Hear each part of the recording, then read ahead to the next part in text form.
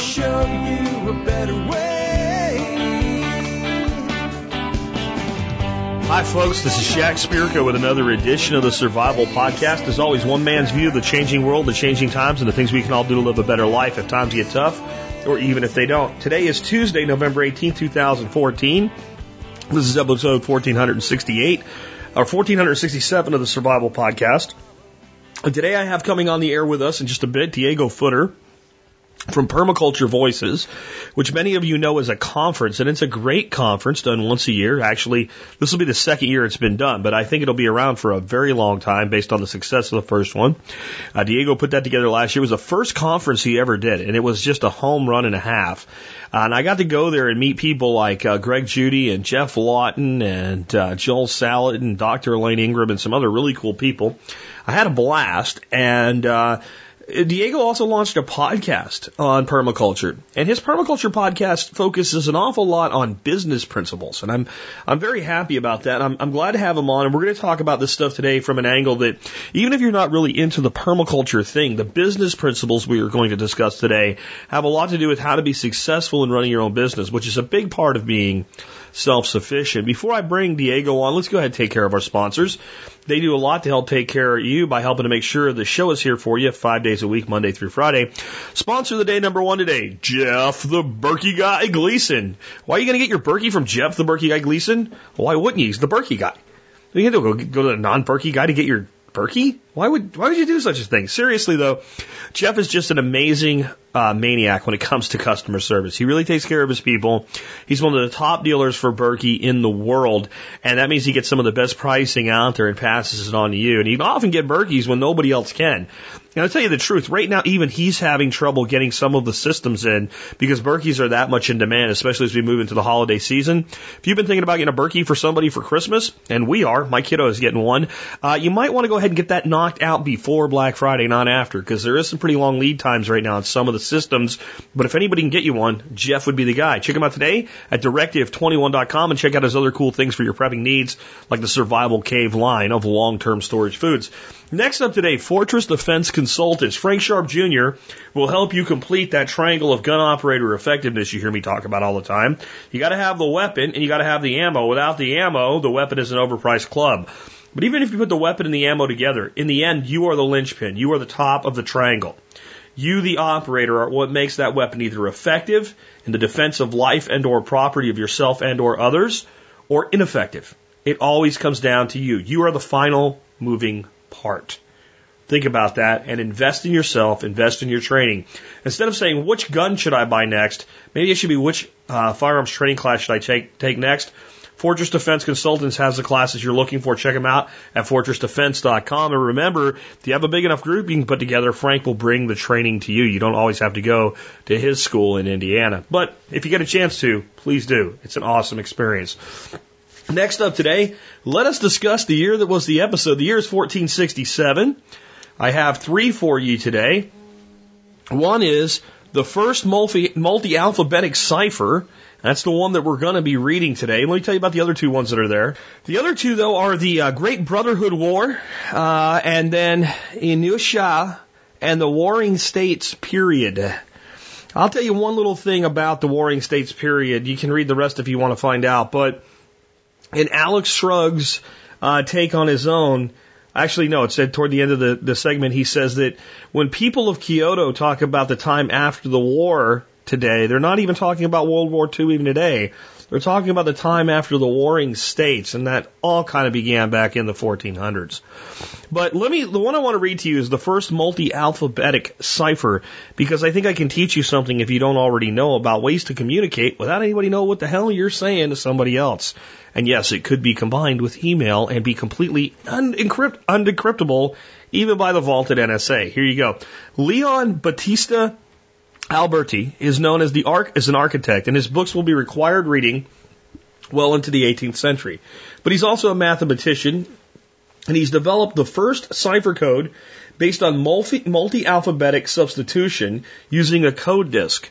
The code key changes every 4 words so that the the ciphered text is resistant to frequency analysis. That is, looking for the most frequently used letter, such as E, won't help you break this code. Of course, one must send the code disk to the people who receive your message. This type of coding will continue into the 20th century, and the Enigma machine that the Nazis used to encrypt their messages is an example of a rotating disk code. My take by Alex Shrugged, the problem with any system using a code disk is once someone gains possession of the disk, your encrypted messages will be readable. George Washington and his Kubler ring of spies had a much easier method, writing down a page number and the position of the word on that page rather than the word itself. As long as you both had duplicate books, it worked. Possession of a book would not mark you as a spy the way the possession of a code disk would work. The way that would work is, let's say that we were using a certain book, and we both had a copy of it, and I put down 58-120. That'd be the 58th page, 120th word on the page. You write that word down. Next one is 61-12. 61st page of the book, 12 word on the page. You write that word down. Go to the next one. And that way you could decipher whatever it is that I was trying to tell you. Now, this is really an unbreakable code without the book. It really is. It's because it's different every time. And the same word might be there 7 times on that one message, but have 7 different characters. In fact, what you're supposed to do is, let's say I was using on Alex's page here, the 4th word in the thing would be cipher. So when I use cipher on the book page, I should put a line through it. And I should never use that occurrence of it again. And that way, I would have to find another place where it said cipher again, and it would be a different code for the same word. And each character represents a word that constantly changes. The only way it could be deciphered would be for you to have a copy of the book. Here's where it gets really interesting. Let's say we were using The Telltale Heart by one of my favorite poets of all time, Edgar Allan Poe. Do you have the same edition that I do? What if we were using the collective works of William Shakespeare? That'd be a pretty big book. Could probably last a long time as a cipher. Well, do you have the exact same edition that I do? Now, let's say you wanted to be really creative and create a situation for yourself where you had tons of ciphers available to you. Sometimes you go into the bookstores, as long as they're still in business, before ebooks can put them completely out of business. And on a table, you'll see a lot of like classic books and reprints and stuff like that for selling for like $1 to $2. If you bought 3, 4, 5, 6 copies of each of those, 5 or 6 different books, gave them to whoever you wanted to have the ability to communicate with in code, you'd be able to communicate in code for a very, very long time.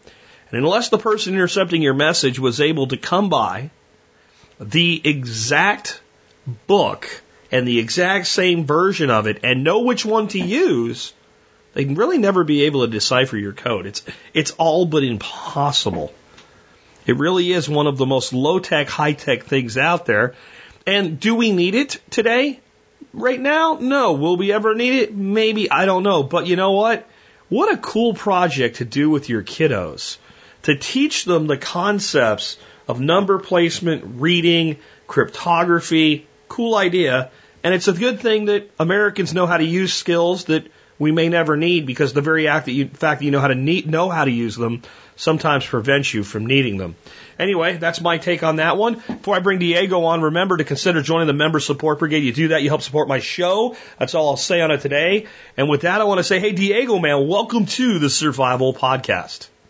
Hey, thanks, Jack, for having me on. Appreciate it. Long-time listener. Talked to you a bunch around the conference, but never been on the show, so excited to be here. Well, I'm glad to have you on, man. You're doing a lot with Permaculture Voices, and like when I first heard about this a little over a year ago, I guess it was, Paul Wheaton told me about it, and I saw it as just a conference, but you've kind of built it into its own community. You've got a podcast, you've got all kinds of things going on with it.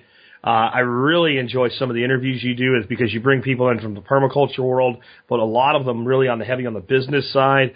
But can you kind of tell people what exactly Permaculture Voices is, and why you started it, and how you came to start it? Because I don't know, when I was 10 and in school, I was playing in the sandbox. I wasn't dreaming about, running a massive permaculture empire someday. So how did you end up where you're at? Yeah, it's actually an interesting story getting into it. What it's really became as an educational and inspirational platform to move more people into permaculture, and specifically where I'm really going a lot into the future is directing them towards making permaculture a career or a living. I think a lot of people like to do permaculture at nights and on weekends, but at the end of the day, they go to work some sort of job somewhere. And if you really look at it, if you're just doing work at night and work on the weekends, and you're going somewhere every day to work that probably doesn't align with permaculture principles, I would question how sustainable really is that work. And I think you could be a lot more effective and get a lot more great work done that aligns with permaculture type values if you can cut a career out of that instead of going somewhere else for a career and then doing this as a hobby on the weekends. So that's a little bit of how I backed into it. Is I had a full-time job. I still have a full-time job, and I do this on the side, and I'm trying to transition out of doing what I do into doing this. But I had this idea of, what if we had a conference within permaculture that really brought in some of the bigger names and got them all together? What could happen in that scenario? And it really started as a business. It was, I think there's a good opportunity here. I think there's a lot of demand out there for that. So when I came to go plan the event, you assemble all the names from PV1. So it was Salatin, Alan Savory, Michael Pollan. And I thought when I could launch this event, I would launch it and it would just be, sold out in a second. Imagine Black Friday, people storming the doors at Walmart for the flat screen TV. And it was actually pretty quiet. I was a little bit like, what's going on here? So I have iterated the event from there, and it's grown on me to be more than just a business at this point. You've probably seen this through you, Cheryl. I've connected with a lot of the people that have been to the event, the speakers, the listeners, and it started to become a way for me to really help people do more of what they want to do. And I'm kind of on this journey of figuring out where's the future direction of all this and where's the part where I want to focus in on, and it's slowly evolving towards the business side of things.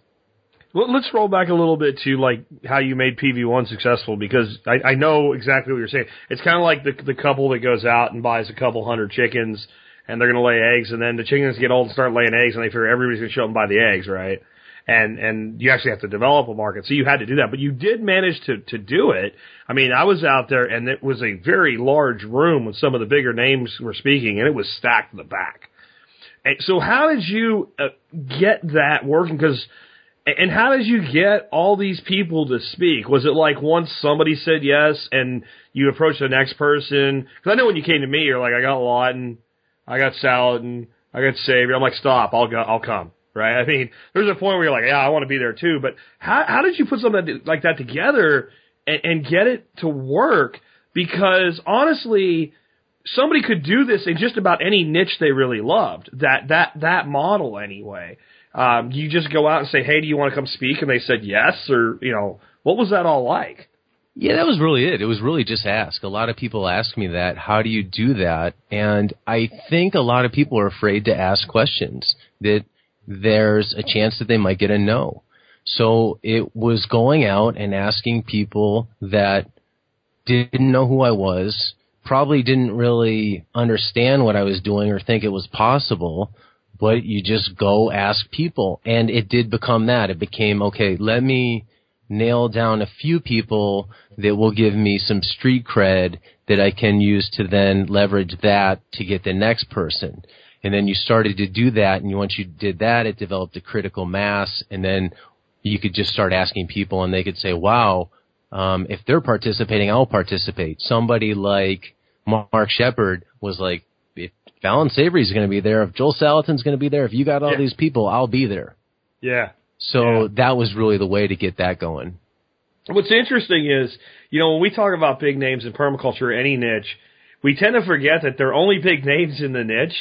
So, like, I'd say the biggest name that we have that's beyond permaculture, that somebody on the street who doesn't even know, if you said permaculture to them, they wouldn't know what you're talking about, is probably Joel, right? Joel's really, really well known in the whole ag group. Mark to a degree too. But inside this niche, like, those are like rock star names. And there's probably what do you think, there's hundreds and hundreds of niches like that where, somebody that's really into, I don't know, hot rodding engines or something would come up to you and I and say, oh, it's Joe Smith. And we're like, yeah, so, we don't care. Well, no, he's the guy that invented the combobulator for the whatever engine. We wouldn't really care. And I think maybe sometimes because of that, when you really love a niche, you don't realize that in the end, these guys it's not like going and trying to get, an actual, like, I don't even follow music anymore, but some modern rock star to actually come play at your event. You're dealing with people that are farmers or in the other case of what I was talking about, like mechanics or something like that. And they're not really as hard to approach as people would think. No, they're really not. And they get it. And I think a lot of people think that some of these people are somehow unapproachable or on pedestals. And I can tell you, I've talked to enough people now through conference planning, through the interviewing, that I realize that most people out there that you'd think are big names have a lot of the same struggles that people out there that nobody's ever heard of do. And I think you're right. There's a lot of opportunities out there in all these little niches where you could go do this. I just look at, there's a show on TV now that's Spike TV, Ink Master. For some reason, I've gotten into watching this. But if you look at that, it's actually interesting. If you do an Amazon search for that, suddenly you can find there's 4 or 5 different competitive tattooing shows that have came up on TV. There's podcasts of former Ink Master contestants that have started. So it's this whole genre that's kind of been born out of that, and it could really be cut up into anything. Like I look at permaculture itself or the surrounding circles of permaculture, and I do the podcast on it. You cover permaculture stuff. There's the Scott Mann podcast on permaculture, but that's really it. I mean, we can have hundreds of more specific things on mycology, growing mushrooms, the science of mushrooms, what could mushrooms do? And further out, there's just a ton of opportunity out there for people to kind of plug into. And that really, I guess, is part of what I'm trying to do, is encourage people to go find something, find a niche, and exploit that. So Permaculture Voices 1, a lot of the folks that listen to the show were there.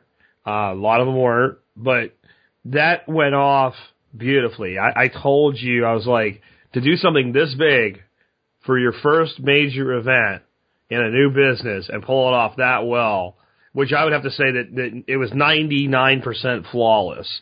I'm sure it didn't seem like that to you, because when you're behind the scenes running something, like you're putting fires out. But to the people on our side, it was awesome.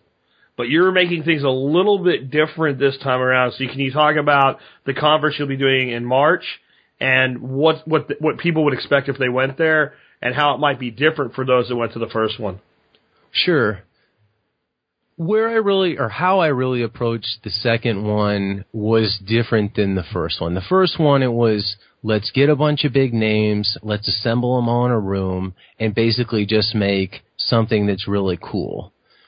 So that went off fine. But then I said, okay, how can we do this better? How can we get people to come to a conference and actually do something when they get home? So take some of that energy and inspiration that they get at the conference and go do something. Because I talked to people like Ben Falk who would say, there's a great thing about conferences, that people get all fired up, but then they go home and they don't do anything. So that really got me thinking, okay, how can I create the conditions to try and get people to go home and do something after the event? So I started approaching PV2 with that mentality. I did some surveys, talked to a whole bunch of people through email and on the phone that were at PV1, and got a lot of feedback. And then I looked at a whole bunch of conferences outside of the permaculture space and other spaces, because there's actually some really innovative stuff going on out there. So what we've kind of came to is a model for PV2 that's definitely different than PV1. It's less rock star oriented, meaning there's not Joel Salatin, Alan Savory, Michael Pollan there, but there's still people that I think are doing really great things, and I've really tried to focus on doers.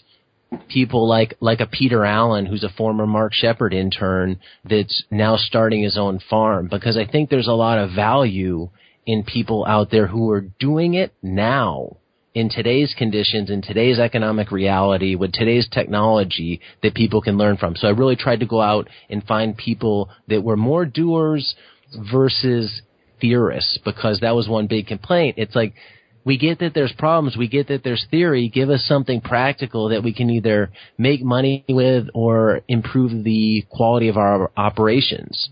So that's how I kind of shifted a bit of choosing speakers. It's like, okay, I want doers of people on the ground doing it. In terms of the event itself, one thing people constantly say about a lot of conferences, you hear this everywhere, is the best part about conferences is in between sessions or in the evenings. So I really started thinking, okay, if people are saying that, why aren't many more conferences exploiting that? You know, the problem is the solution. Let's try and increase conversations in between sessions and basically make those conversations sessions themselves. So I brought in a group that does a lot of group facilitation. And I know when some people hear that, they think, you know, real kumbaya, holding hands type stuff. But I can assure you it is not that. You can actually get a lot of real productive things done in these kind of facilitated environments. But to try and increase the conversations between the speakers and the attendees there, to get ideas seeded, to get people talking, to get people networking. Because that was another amazing thing at the first conference is the people in the audience were really smart and really switched on. So it's not... let me hold you there real quick. Do you think that some of your speakers were a little bit taken back? Like they'd gotten so used to going out and having to, like your bigger names, to evangelize the why, that they were kind of blown away with people like, we got the why. We're done. We didn't know. No, give us the what. And by the way, here's all the things we're already doing. And I'm trying to skin this one cat, so to speak. Like, it seemed to me like some of the bigger name guys were kind of like, not over their head at all, but just kind of like, wow, I didn't expect this level of sophistication, knowledge, and action out of an audience. I'd say that's a fair statement. You know, and it probably... there's a little bit of fault on me for not directing them more, and probably I didn't realize it. I thought... How would you know? I was blown away. I was like, oh my... You got people like, well, we're running a cattle ranch doing 1,600 head a year. We're trying to transition to a civil pasture. Wow, holy crap. I mean, I've never done anything like that, and then I'm a speaker at this event. I was kind of blown away by that. For sure, and that's one thing that's amazed me of doing this and has evolved a lot of my journey is hearing what people out there on the ground are doing. And I mean normal people, not just the Joel Salatins of the world. So I really want to encourage conversations amongst these people because say you're somebody who says, okay, I just want to plug into permaculture somehow. Well, why not go there and talk to somebody who's your age, maybe lives in your area, maybe doesn't. They're not famous, so there's really no intimidation factor. See what they're doing, and you might find out, well, they really need help with bookkeeping or they need help with marketing, and then you can plug into that. But I think that's how people need to approach opportunities like this, conferences or events anywhere. It's you got to go in with a plan to figure out, okay, I know there's going to be a lot of smart people there, both on stage and off. What can I do to take advantage of that to really help me in where I can provide value to them? Now, just talking about like the kind of people that you have, a lot of these guys are people that you've had, as I'm looking through your speaker list now, that you've had on your podcast. When you talk about doers, and I really love the shows you have with people that are like, okay, I'm in business and I do this. Or there's even been some people like, well, I did this at one time and now I've transitioned to something else, but here's how this worked. Or, yeah, I'm doing this part-time, but yes, we're generating an income. There's a lot of people like that. What I've noticed with all of them, and my background, before I started doing my podcast was business. And so I use a very business-like vocabulary. I talk about, ARPU, average revenue per unit, and they don't use that word, but they use the terminology that means the same thing. And I found over and over again, the people that are actually making a living have a level of business sophistication that a lot of times people that went to business school don't seem to have, because it is about practice married to theory versus just theory. Have you noticed like that common thread in all your guests that are doers anyway? Yeah, for sure. I have a master's in finance, and a lot of what I did in school is basically worthless. You could throw it away. because when you go into entrepreneurship of any venture, agriculture or not, it's a lot of just grinding and figuring things out as you go. And a lot of it is really managing the psychology of what you're doing, to be able to handle the pressure and move with the ebbs and flows.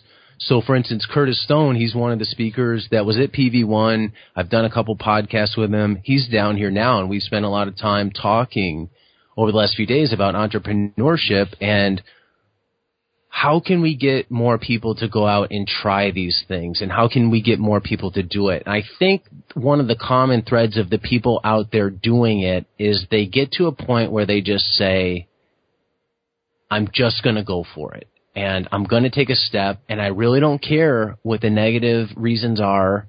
I've controlled my risk, but I just got to move. And it seems like a lot of people that start, there's some sort of impetus. They get to some crossing road in their life where they're just really fed up. So it really puts the pressure on them to make the change, because I think a lot of people say they want to go into business, but they've said that for the last 5 years, and you ask them, what have they really done? And they haven't done anything.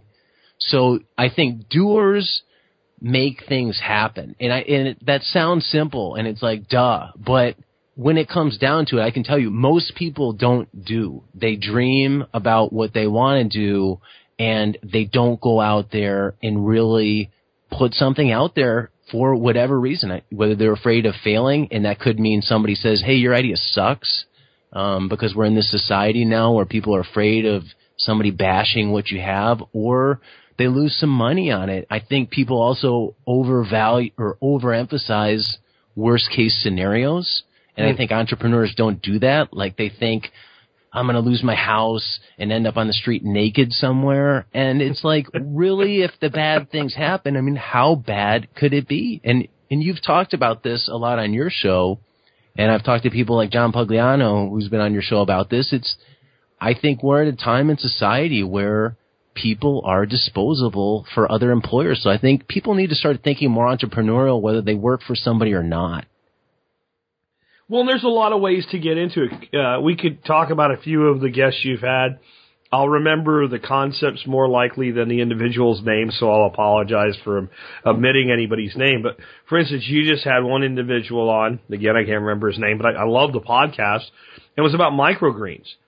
And so this was a method where people could get into farming with no land, because it was being done inside, $1,000 or less in investment, and this guy was pulling down, like $2,000 a week?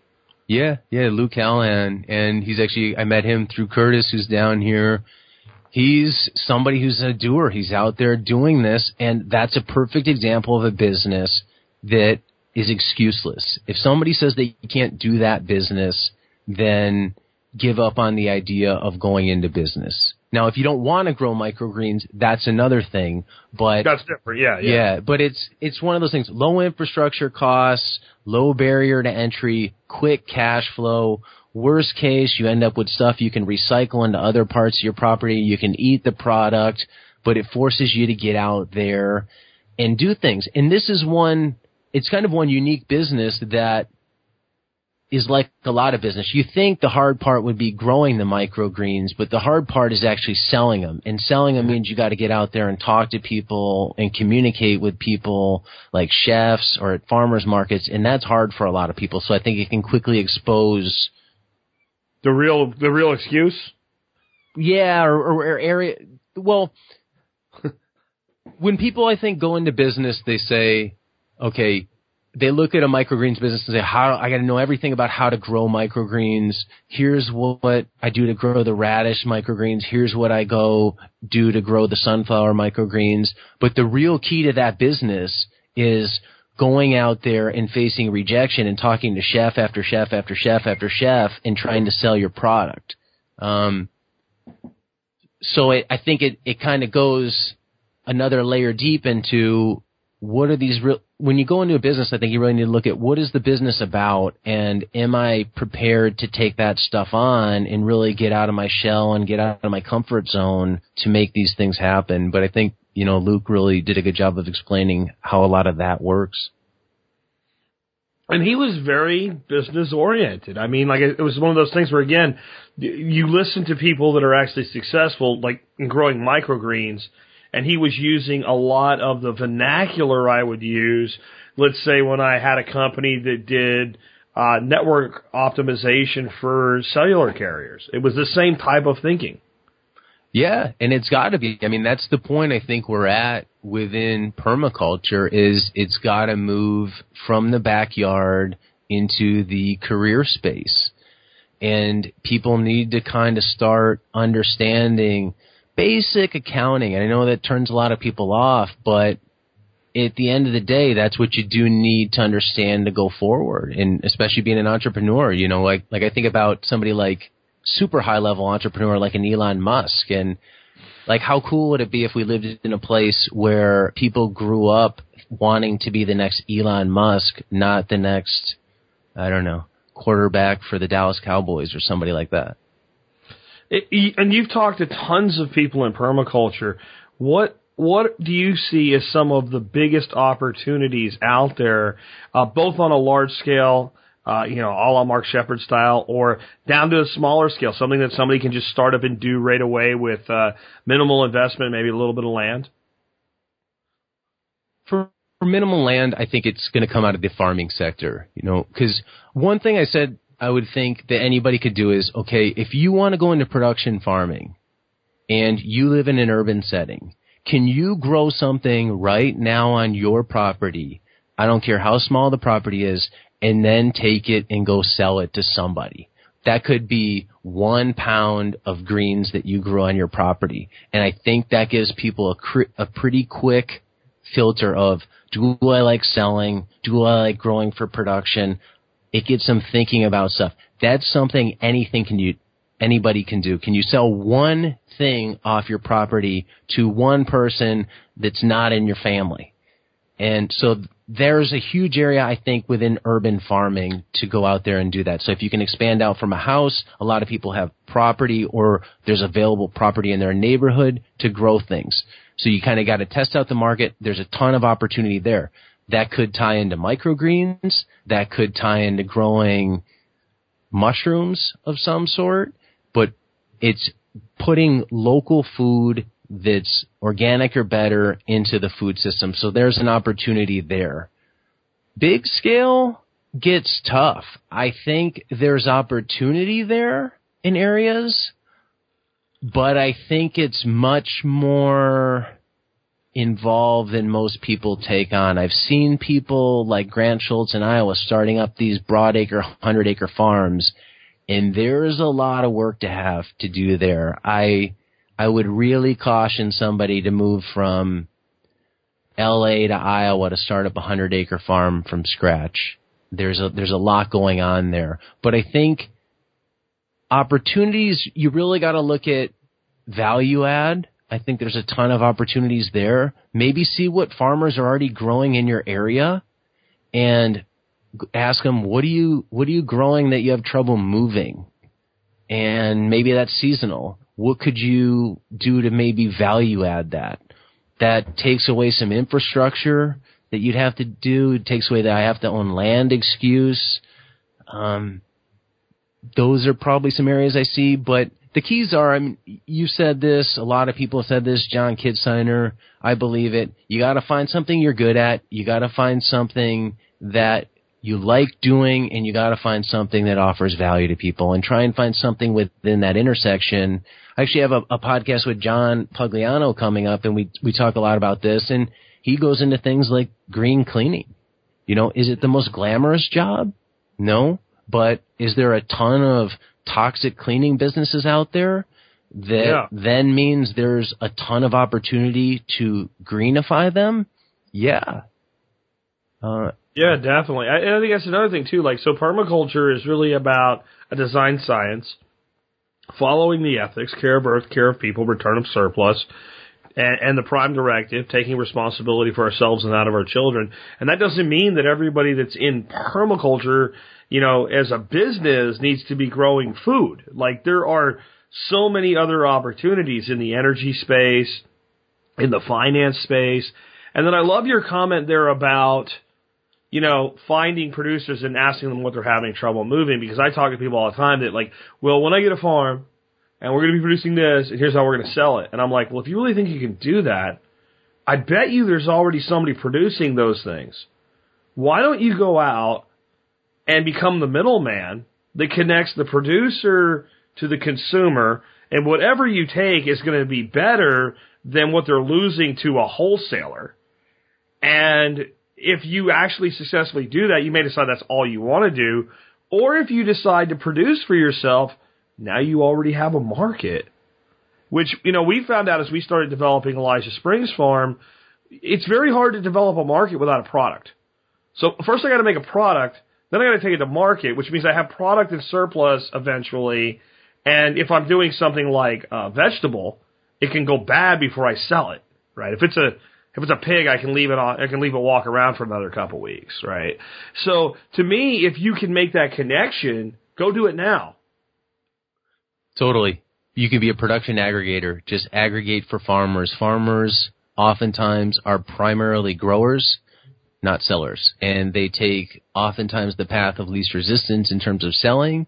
And a lot of times that path of least resistance is the one that puts the least amount of money in their pocket. So if you can aggregate product from numerous farmers, bundle that up into your own CSA, farm stand, farmer's market booth, whatever, you can probably pay the farmers more than they're getting from other sources, and you're actually doing them a service because they don't want to deal with selling. They want to just grow a lot of times, not always. And I think the value of that, where you gain a ton of value, is in the building an audience, building a customer base, because we're in a time now where there's a ton of choices out there. And if you can build trust with an audience and provide good products to an audience, the relationship you have to the audience for the long term is worth more than this one sale you're going to get from that audience tomorrow. But I think people are too short-sighted. They want the $50 tomorrow and forget about this lifetime type relationship. So I think people can try and back into businesses of how can I tap into one specific group of people, really provide them value, and that might not always mean selling them something, and then possibly use other people's products to then feed into that audience itself. And you may or may not have to take on inventory. There may or may not be capital costs involved, but at the very least, you start building relationships, and I think that's what a lot of business is about now, relationship building. Yeah, and I mean, so like every person I've heard on your show has talked about like stacking products in, like if you have customers for one thing, you'll quickly find out that some portion of those customers, let's say you were selling fruit to U-Pick operation the way Stefan Sobakowski does, right? So, or Sobakayak, I've got his name wrong, I'm bad with names, but anyway, so you find out real quick that, well, there's a market for pastured poultry. So that means if I'm growing an orchard and now I realize my market will buy pastured poultry, I have to put in tractors, I have to get chickens, I have to do the work, I have to do the labor. But if I found local orchards producing apples and started building a business on local fruit, and I found out after building a book of business that my market would also be ripe for pastured poultry, instead of going out and grazing chickens, all I got to do is find people locally that are already doing that and saying, hey, I can move 100 a week. And that gives me kind of a flexible advantage to broadening my business faster. It's an awesome idea. I look at it from a standpoint of here in SoCal, there's a Primal Pastures, a pastured poultry provider down here. Somebody could call them up and say, what could you really offer your customers that you guys cannot provide? And worst case, they tell you, sorry, we're not looking for opportunities. It costs you a phone call, 5 minutes, and you don't feel good for very long. So look at who's crushing it in your area in some field related to what you can do, and go to them and say, look, I want to help you out. I want to provide value. Maybe have some ideas in mind of what they're doing based on their business. You're not going to sell crayons through a pastured poultry business. But I think that's it. It's you got to get creative. I think too many people think you have to be a primary producer or you have to create a brand new, unique product when there's a huge amount of room in there to tap into existing customer bases and give them what they're already buying somewhere else. Because it on the producer end, like Stefan said that in his podcast, is if I'm already selling them apples and they're already buying berries somewhere else, well, why don't I give them berries too? Exactly. See, but I think, like, so your conference, I think that, like, what was just demonstrated there is, like, a reason to go to conferences like this. So I gave you one angle, right? You develop the market and then go find a producer, and you just flip that right back around on me. Little clever, sneaky trick you pulled there. And saying, well, go to the already existing market and ask them what they need. So you could then approach two producers and basically, before you even have a market, have two markets to cross-promote, which is, you know, that's a key thing in networking that's done all the time. And again, it's taking things that are used to, I don't know, if you went to a Chamber of Commerce mixer, you kick a table and, like, you know, 20 insurance salespeople run out from underneath it. You kick another table and, you know, 20 financial advisors crawl out from underneath it. Well, there's overlap there, and that's done all the time. But in this market, the overlap is obvious. Everybody eats. If you're eating one thing that's healthy, you probably want other things that are healthy. And I know for me in my market, like if somebody came to me and said, listen, we've gone out and found all these people, and instead of having to drive to Mesquite, McKinney, and Louisville, which I don't even want to do, let alone all three of them, we aggregate that all together into one place, I'd buy from them now. Yeah, it simplifies things down. Why not one-stop shop for a lot of these things? And again, you're doing the producers a favor in this. I've talked to Mark Shepard a lot, and there's no way he can do everything he wants to do in his lifetime. So how can you help him accomplish some of the stuff he wants to do? Now, one thing I think people need to realize, it's like you can't just go up saying, what can I do? You got to come at them with some sort of value or prove. I think people identify with people that do things and have some weight.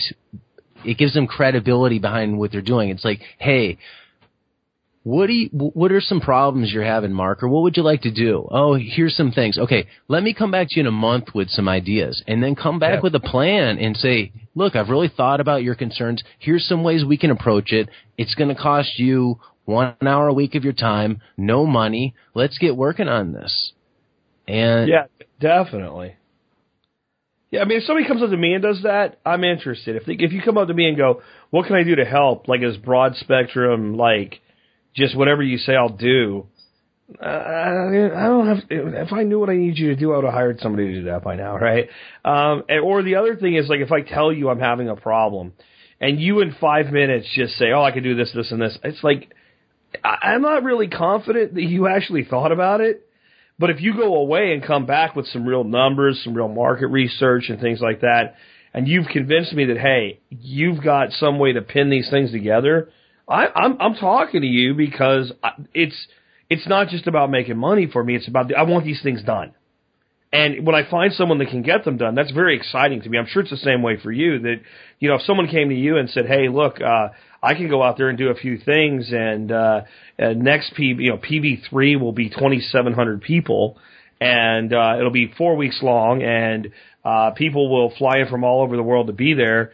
If they didn't have any data points with that, you'd be like, you know what, I appreciate your enthusiasm, and that's all nice and well. But if they came to you with like a plan to make that kind of thing happen, you're at least having a second conversation. For sure. That's how the gentlemen, Nick Wooten and Jessica Schilke, are planning the social part of PV2, the social permaculture track of PV2. They didn't just come and say, hey, I think you should have a social track and really emphasize parts of social permaculture. It was like, we would like to work on this. Here's our plan. Here's what we'd like to do. Here's the types of speakers we'd like to get in here, and we'll do all this, and can you do it? And it made it really easy for me to say yes. You know, and I look at people who listen to your show. I'm sure they could say, oh, Jack, you know, you need to improve on this, you know, whatever, your webpage or something. But it's a lot different if you come back and say, Jack, I think we can make your webpage better. Here's a mock-up of the webpage I'd love to make. Let me know what you think, and if you want to go for it, let's talk. Yeah, definitely. I get people all the time, why don't you add this? Why don't you add that? And I'm like, well, you see, there's this thing called time, and I don't have any more. And even if I did, I don't want to have any more. I'm tired at the end. You know, I had somebody recently ask me about doing a class on Friday afternoons, and I'm like, you know, frankly, by Friday at 5 o'clock, I'm having a scotch, and I'm done, and I'm tired. But if you said, well, we'll set all this up, and this is the piece that we need from you, and here's how it'll all work, and you do a good job of convincing me that it will work, well, now I'm interested. I mean, when you're trying to find employees, and you're interviewing employees, and you're hearing things like, well, I work really hard, and I learn things, and what have you. Yeah, everybody says that. But when you get an employee in front of you and they walk in with a plan, and that plan is in sync with what you do as a company, you're like, I'm done doing interviews. You're hired. And I think that when you approach like partnerships and entrepreneurial relationships, that's the same standpoint to come from.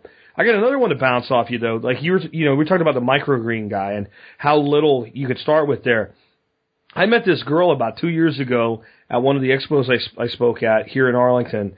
And she has a suburban lot, and she has a full-time stand at a farmer's market now in Arlington. And her niche, the way she did this, and this is cool, she decided that every product she made as a value-added product would have at least one thing in it produced on her property, which meant one beehive, and I've got honey. All I got to do is put honey in it. I've got that hook. The next step was anything I buy, if I can buy it locally, I will, and if not, I'll buy organic. So it was either locally produced on her property, or organic, in all her value-added products. She did everything from tortillas to salsas to you name it. And, you know, she ended up in 1 year, not with a, you know, Donald Trump income or something, but enough income to transition from part-time to full-time, you know, and her husband still has a job and all. But, you know, she works from home now. And that was like, again, you look at the backyard and go, well, there's not enough room. Not everybody's going to try to be like, you know, the people in California that grow, 10,000 pounds of food in their backyard. There's just small garden plots, things like are in most people's little urban homesteads or whatever. And yet she's been able to turn that into a business. There's so many opportunities if people will see them and then, you know, charge forward with them. You got to value add. If you're a primary producer selling into a commodity market, or even just into a local market where there's a whole bunch of other producers producing tomatoes at the same time that you are, it's going to be tough. You got to have a unique angle. You're not going to make it. I'll tell you that. I mean, walk through a Whole Foods and look at the aisles. There are people selling 8-ounce jars of nut butter for like $12. Yep. And it is all about finding somebody that wanted that product, creating that product. I guarantee you they're doubling up at least on margin on that, and they're making money. Look at the big producers out there, or look in those stores and look at who is producing what. It's produce is a little different, but you definitely have, you know, the ConAgras, these huge ag companies, the Doles of the world, producing commodity crops that sell in cans for $1. And then you have the small producers that make the money selling the $12, $13, $14 jars of pickles, kimchi, sauerkraut, nut butters, jellies, those types of things. So, yeah, I mean, if you want to compete, I think on a small scale, I love the idea of taking something from your property, because that ties it right into your story. It gives you instant marketing. You can start blogging about that. You can start talking about your whole journey. It gives people a sense of, okay, now I can really see where this food came from. But if you're just selling lettuce, it's hard. But that's what people want to do. They want to farm, but I don't think they go in with a plan of, how am I going to sell what I'm growing and differentiate myself from other people? Yeah, definitely. I mean, it makes me think you'd probably, if you needed more tomatoes, find some old lady on your block that's really good at growing tomatoes and say, you know, put in 30 plants a year instead of 15. I'll buy the plants for you. and add that to your production model, almost like an outsourced spin farming model. There's just so many ways that functionality can be stacked. And then on the value-add product, people buy that stuff. I mean, just in the end. So, and I don't just mean at like farmers markets and all, but, you know, I went to a farmers market down here in Fort Worth just to see what it was like. And, you know, more of a stand-based one where they have a store and all. And I go in and there's, you know, peppers and tomatoes and watermelons and all. Like, well, I grow all that. You know, and they have eggs, and I'm like, I got eggs coming out of my ears. And I talked to the guy about, like, we have some surplus eggs, and he wanted to give me like 50 cents a dozen on them. I'm like, I'd rather feed them to the dog than do that. But then I walked out with like 6 jars of jalapeno pickled quail's eggs. Right? You know, so that got me to buy something because I was like, wow, that's awesome. And you know, that was easy for that producer probably to do, and they were handmade at home. Or if I go to a gun show, I don't always buy a gun, but I always come out with a bag of beef jerky or something like that somehow. People buy stuff like that. Yeah, they love it. There's a huge move, at least out here on the West Coast, to this more artisan, local production of a lot of things. You know, you see the hipsters tuning into it, and there's a lot to be said there. When you start seeing these artisan ice cream shops show up that are competing with Ben & Jerry's or some of these other bigger chains out there, how are they doing it when their ice cream is 3 times more expensive? They're using local ingredients. They're creatively marketing. They're guerrilla marketing a lot of this. They're doing unique flavor combinations. It makes it hip. And if you want to kind of tie into that, that's how you have to think in today's day and age, because I think it's a lot different now than it would have been 15 years ago or even 5 years ago with social and stuff like that. I mean, like there's, in the town where I live here in Vista, California, there's a cupcake shop that kills it selling $3 cupcakes. Mm. And a lot of it is their social media presence, the way they approach their marketing, the way they approach their flavors, how they do everything is very unique. And people can say, well, that's cupcakes, that's crap. But at the end of the day, it's a really successful business. It's employing a lot of people locally and making a lot of local people happy. So, you know, for somebody's... I think you can use that model to sell a cupcake. You should be able to use that model to sell a chicken or a dozen eggs or prosciutto ham or whatever it is. Right? The model is the key. The model is a story. The model is a connection. The model is customer acquisition. The model is viral marketing. It's social media. It's reaching one customer in a way that causes them to talk about what they bought from you. I mean, I don't know about you, but I never went out and bought like any commodity product and then went home and like called up Diego and said, dude, I just went to Kroger and I bought 6 tomatoes. Right? I mean, that doesn't happen. But if I go out and find some guy that's raising pastured poultry and I go to his farm and I see them out there and I see them feeding on understory fruit and he tells me the whole story about it, I might actually call you up and say, dude, I just met this guy. I bought some chickens from him. They're fantastic. So having a product, whether it's a cupcake or a chicken or an apple or a financial product or a farmer's market value add product, whatever it is, if it has a story in it, that's why gossip shows and stuff like that are so popular in spite of their mind-numbing stupidity. We are social creatures. If you give us a story and it's interesting to us, we want to tell somebody else about it. But if you just give us a product, we're like, yeah, well, I got tomatoes from Kroger. I don't really care. I just had people coming over, had to make a salad. I didn't have any on my own, so I went and bought them. But if I get tomatoes from a lady down the street that's figured out how to grow them in the winter in a hothouse, but make them taste like really great instead of like bland hothouse tomatoes. Well, when you come over to have that salad, I'm going to tell you why those tomatoes taste good. Yeah, it's an excellent point. It really is. People identify now with stories, and there's so many choices out there of what to buy that people are going to resonate with what resonates with them emotionally, a lot of cases. If I can really identify with the farmer, see his hands, see his family, see what they're doing, does that speak to me? Then do I want to then support the cause? Because I'm not just buying the product, I'm supporting the work that person's doing. And if that work is good work, then it's like, well, yeah, I'm buying food, but I'm also putting chickens out on the pasture, which is helping the local ecology and that type of thing. You know, I I'm sitting here looking at a water bottle that I use now, and it's from a small microbrewery in Iowa. And they were really smart in the way they marketed their beer, because the bottle itself it's about a quart, but it's got like a screw cap. So now this is the bottle I'm carrying around to put my water in. Oh, that's because it's just a really cool looking bottle, and it's unique. Did I lose you? Thing. They could have put this in anything. Did they prod you with that at all? Did they like say, hey, you can use this as a water bottle, or was it just so obvious you did it? Because that's flipping brilliant.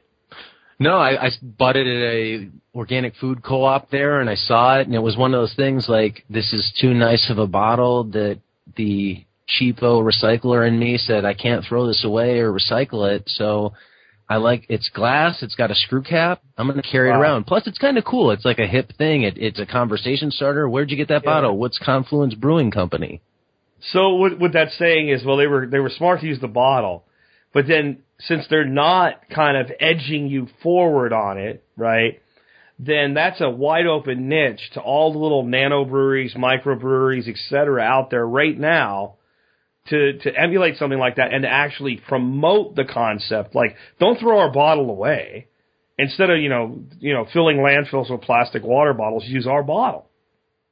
Yeah, there's a yogurt company that's sold in the stores out here, and they sell it in a plastic tub, and they print a label on the tub that says something like, I've finished the yogurt, I'm now using this container for, and then they leave a blank space so you can write scraps for the chicken, or buttons for the kids to do art projects, or crayons, or whatever. And it's just another way to get somebody looking at that package a little longer, thinking about, that's really creative that they put that on there. They didn't have to put it on there. It probably didn't cost them any more to put it on there, but it just tells a little bit more of their story, that they're thinking further down the waste stream, how people are approaching their audience, who is their consumer of their yogurt. If they're buying an organic yogurt, they're probably into health food, they're probably into stewarding the earth, so they don't want to just throw this away. Well, let's make it a little easier to encourage people to wash this container out and save it. It's just another little brilliant thing. That's absolutely brilliant. And sooner or later, some visitor is going to see something come out of that container and see that's written on there and ask about it. And that's being clever. And that's something that the big companies can do it, but they're not going to, because they have their eye on so many other metrics. They can't measure things at that level. They'd actually like to, but they really can't, because they're all about the next quarterly return, the next quarterly report, and what it's going to do to the stock price. Where the individual that's running the small business, the family running a small business, the group of friends running a small business, they can all say, hey, you know what? This quarter is really about expanding our market reach in a way that engages people with us at a personal level. And, those companies, you can call the owner and they'll talk to you. I mean, can you imagine trying to call the owner of Del Monte or Heinz? Not happening. So there's just this incredible advantage, I think, right now because of the mindset of the consumer and the inability of the mega corporation to respond to that mindset in any meaningful way. Yeah, and there's definitely, I think they're trying to, being aware of monitoring Twitter and trying to respond to that. But that's one huge advantage that actually, you're right, belongs to the small producer. It's your direct communication with your customer base, direct conversations. If somebody calls me up on the phone or sends me an email, I try to respond to them all. It doesn't cost me any money. It costs me a little bit of time to do that, but it just, I think, adds to social capital down the line. And it's so critical. And I know I've said this a few times, but people have a lot of choices out there of what to spend their money on. And if you can take a little bit of time, and for a lot of people, time is more expensive than money. And if you can give them a little extra time, a little extra service, then it's like, wow, that was nice. I can identify with them. They're a real corporation, or they're a real company, not just some faceless accounting statement entity out there trying to take my money all the time. So as we round out an hour here, a little plus, can you tell people a little bit more about PB2, how they can find out about it, how they can sign up to come, and for those that can't get there, what you're doing this year for those that want the information but can't attend? Sure. For more information, they can go to permaculturevoices.com/PV2. That'll list a lot of the kind of conference FAQ information out there. You can register directly from that page. There's everything on there from the hotel information about the speakers themselves. We're not going to video the conference this year for a few different reasons, but we are recording the audio for everything out there. So if for whatever reason you can't make it to the conference, we're recording it all. We'll put it out there in a format that is fully downloadable, fully streamable, that'll be available after the conference. And one thing I've tried to do is, and this is a little bit of, I guess, a marketing experiment, is if you buy the audio, you get 2 copies of the audio, whether you go to the conference or not. And it's meant to, you get a copy and you give 1 copy to give to your friend. So that gets what I'm doing out there. It gets a lot of this message out there to people and hopefully exposes more people to the information out there. The conference itself, it's 5 days this year versus 4. There's some extended workshops in there from people like Elaine Ingham. People that listen to this show would identify with, like, Michael Jordan's going to be doing a bee workshop on the last Sunday of the conference. You'll be a speaker there. A lot of different participatory events in the event this year, interactive discussions. There'll be 2 socials, think parties, within the conference this year. It'll be a pretty well-rounded event. I think people will get a lot out of it if they go in with a plan. If you're just going for entertainment, that's fine. But if you're trying to decide, hey, what's the value of me buying a ticket, which is anywhere from $4.99 to $7.49, the value is, what are you going to get out of this, and what are you going to make happen coming out of the conference? So that's would be my value proposition. I can't tell you that you're going to go there and leave with a silver bullet plan on how you can make your future better. But if you go in and saying, these are the types of people I want to talk to when I go there, and these are the types of answers I want to get, I want to make these types of connections, then I think that price point becomes a moot point at the end of the day, and you'll get a lot more long-term value out of that. Yeah, I definitely agree. I told you right before we got on the air that we just got off the phone talking to a group of guys working with Mark Shepard, myself and the other guys from Perma Ethos, about working on a property jointly in Arkansas. And frankly, that conversation would not have taken place without PB1. And I'm not saying everybody that goes to Permaculture Voices is going to leave with, that level of a connection, but frankly, I didn't know I left with that level of a connection. I spoke to Mark for about 15 minutes. And then later that circled back around. And I think that the value of networking and connections is the biggest value in a conference. And I say that from conferences I did back in the day in telecom and technology, all the way up to now with, ag and permaculture. It's always the way that it is. And it's always what you make of it. And I'll be there. So, I mean, that's worth a few $100 just to say hi to me. I mean, I'm kidding, of course, but no, definitely. I mean, I think as many people as can should come on out, and we're going to do like a contest, right? We're going to give away 2 seats, and you've trusted me with this. I guess I'm trustworthy with it. But basically, we decided we didn't want to do something where like people just entered their name in a form or something like that. What we're going to do is almost like an essay contest, but 300 words or less. Email me, jack@thesurvivalpodcast.com, put Permaculture Voices 2 in the subject line, and in 300 words or less, tell me a little bit about yourself, what permaculture is for you, and why we should invest in you. So we're basically going to give away 2 5-day scholarships as a way to look at it at PB2. Now, you have to get there, and you have to figure out how you're going to house yourself, whether you stay at the hotel the event's at or nearby or whatever, but the ticket, you're giving away 2 tickets to my audience, correct? Yeah, no, definitely. And if somebody's thinking, hey, I already bought a ticket, well, if you end up winning this, I'll refund it.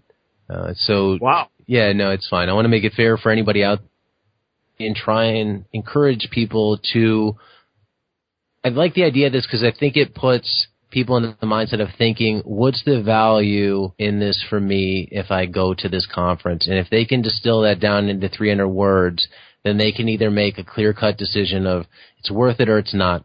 it might not be worth it for everybody. I totally get that, but I want people to at least think about, where am I at here, and what could I maybe do out of this experience, and how could it benefit my life?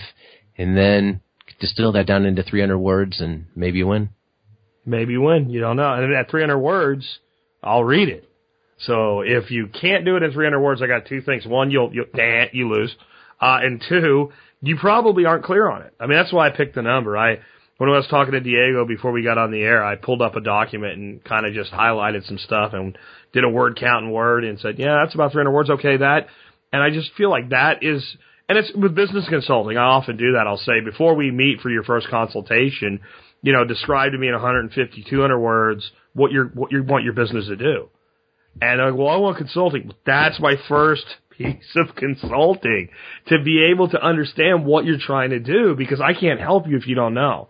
So I think this is a good exercise for people that want something out of permaculture, whether it's a business, whether it's a great backyard, to start distilling down what that really is. And we will give you, I don't know, till the end of this week.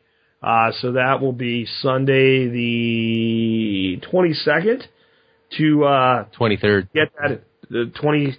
Oh, really? Sunday's the 23rd. Yeah. 23rd. I'm looking at Saturday. Sunday the 23rd to get your entries in, and then I'll announce the winners on Monday the 24th. And then you've got something else kind of right in that same time frame people need to know about, right? Yeah, early bird tickets end on Sunday, November 23rd at midnight, so you have between now and then to get tickets. After that, they bump it up in price by about $150. And again, don't not buy a ticket because you might win, because if you win, Diego will give you a refund. You got it. So you've got a week to come up with the why that we should give you the sponsorship, the scholarship for 5 days to PV2, and you got about the same amount of time to get the deal at a lower price, and it's definitely worth it. I told you last year when you asked me to come speak, I'm like, I'll speak because all these other people are here and all, but I'd kind of said I'm done with this traveling speakers gig. I got into this line of work to stay home, and I think I was at PV2 for about 2 days. And I remember turning to Dorothy and saying, this is something, if they want me back, I think I could do every year. And she said, absolutely. And I was like, that actually took a lot, because, you get speaking invitations all the time. And I'm like, I want to stay home with my birds, and I've got a business to run and my family and all of that stuff. So, I mean, I really believe in what you're doing, and it's why I'll continue to support it. And I also want to really encourage people, if you listen to my show, you like podcasts. You don't put them out at quite the frequency I do, but you have a new podcast out, it seems like almost all the time. And the level of business acumen that you get out of Diego's podcast, even if you're not into the growing your own food concept, if you're wanting to start a business, I don't know, doing firearms accessories, the business principles that you would hear by a guy that builds a $2,500 a week microgreen business in a few months, you need to hear that. So definitely check out the podcast as well. And again, Diego, thanks for being on the show with us today. Yeah, for sure. I really appreciate it. There'll be a lot more of the business focus coming on the podcast. And like you said, a lot of this stuff oftentimes talks about ag, but oftentimes that's a metaphor for any business. So a lot of those principles can be transposed to anything out there. But yeah, thanks for having me on, Jack. I really appreciate it, and I appreciate the support. Looking forward to seeing you and everybody else out at PV2. Well, definitely, folks. I'll be there. Hope to see you as well. March 2015, March 4th through 8th, and it will be in San Diego, California, at least again this year. And I'm trying to talk Diego into coming to Dallas for PV3. We'll see whether that happens or not, but I'd love to see you there. You can learn more at permaculturevoices.com/PV2. I will have links in the show notes for that and all the other great stuff available at Permaculture Voices. And with that, this has been Jack Spirko today, along with Diego Footer, helping you figure out how to live that better life if times get tough, or even if they don't. It's in our food these days, it's on our TVs. Sometimes we forget we are what we eat. I don't know the answer. It's like there's nothing I can do. It's the price we pay, I guess, and we follow all the rules.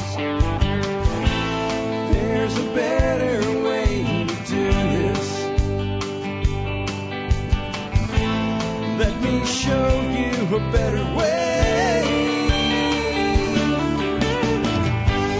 You don't have to be another face in the crowd. Don't have to live the way they tell you to. Make your own way and the others will follow.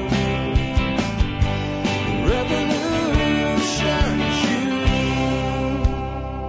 Revolution is you.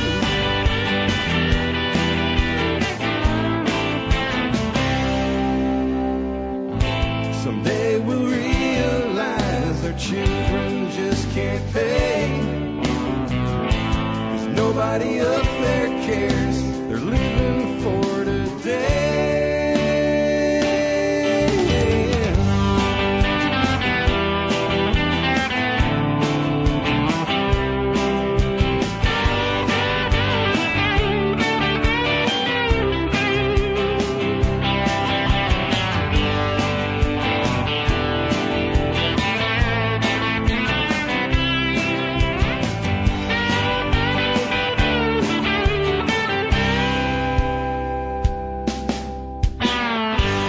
You don't have to be another face in the crowd. Don't have to live the way they tell you to. Make your own way and the others will follow. The revolution is you. The revolution is you.